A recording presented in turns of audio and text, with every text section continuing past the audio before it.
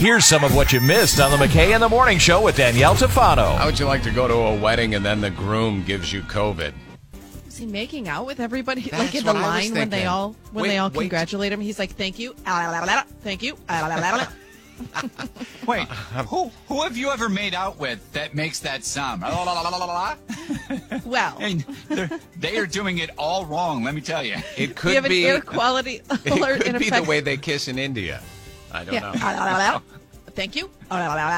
This really turns out to probably be one of the worst weddings ever. Over 100 people in India infected with COVID-19 after attending a wedding where the groom turned out to have the virus. So the Hindustan Times reports the 30-year-old software engineer complained of symptoms prior to his nuptials, but his family made him go through with the wedding anyway. And it says anyways in the article. Ooh, my English teacher would have given me an F for the day if I said anyways. Mm-hmm. Anyways. Our old boss corrected me on that. Oh, did and he? it changed my world. Now I hear it all the time. I know. That's what happened to me, is I hear people say it all the time. The ceremony was attended by over 360 people. 2 days later, the man... What?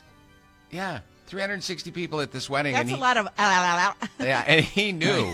Well, obviously, he only had time for 100. So 360 people, 100 have the disease. 2 days later, the actual man died, and his body was cremated without being given a coronavirus test. However, Somebody's hiding something.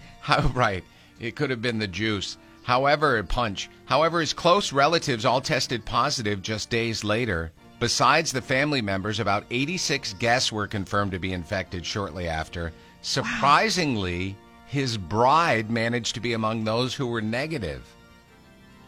So everyone got it, except for the bride. That's 86 people you said got it, right? Right.